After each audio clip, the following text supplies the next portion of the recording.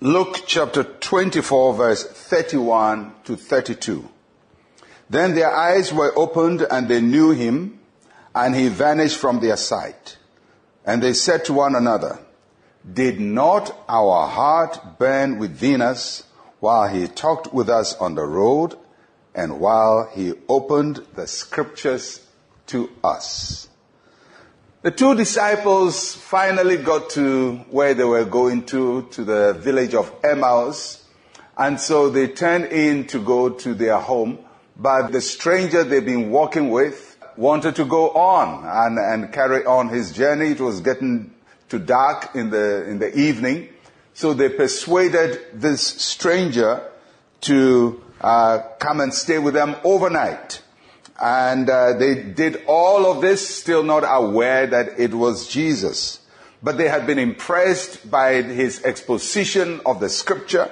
Probably they wanted to hear more. They felt that this is a person who can help us and explain our confusion to us. And they invited him and he came in. And there is a lesson there that Jesus comes only when we invite him. And if they had not invited him, he would have moved on. And there is a very important observation. Many times we don't invite him into our situation and we still want him to be in our situation. If you want him to be in your situation, you need to invite him. So they invite Jesus and he comes in. They go home with him and they want to have a meal. And as they normally did in every Jewish home, when they're going to have a meal, they have to bless the table. And the blessing of the table involves the breaking of bread. So Jesus takes the bread, they give him the honor to head the table, and he takes the bread and he breaks it. And the Bible says that when he broke it, their eyes were open. Now, how that happened, we don't know. Because these two disciples, they were not at the Last Supper to see the institution of the Holy Communion, so they may not be applying any spiritual meaning to what Jesus is doing. So, what did they see? Probably at that time they saw the nails on his hands, or maybe God just opened their eyes. But just by the breaking of bread, their eyes were open. And the moment their physical eyes were open to the physical presence of Jesus, he vanished from their eyes.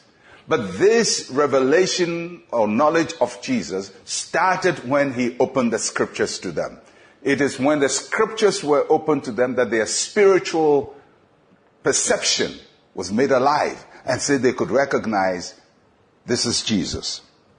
Then they said something very interesting. Did not our hearts burn within us when he walked with us and opened the scriptures to us? So that means that from the time Jesus came into their presence, they had felt something. They couldn't put their finger on it, but they felt something unusual within them. And then when he started talking to them, something inside them was responding to what he was saying, but they couldn't understand what it is. And sometimes it happens to us. You can be in a service, the word of God is going on, and you just feel something is happening to you. You can't put your finger on it. Or you are in a meeting, there's worship going on, and you just feel that something is happening. You can't put your finger on it.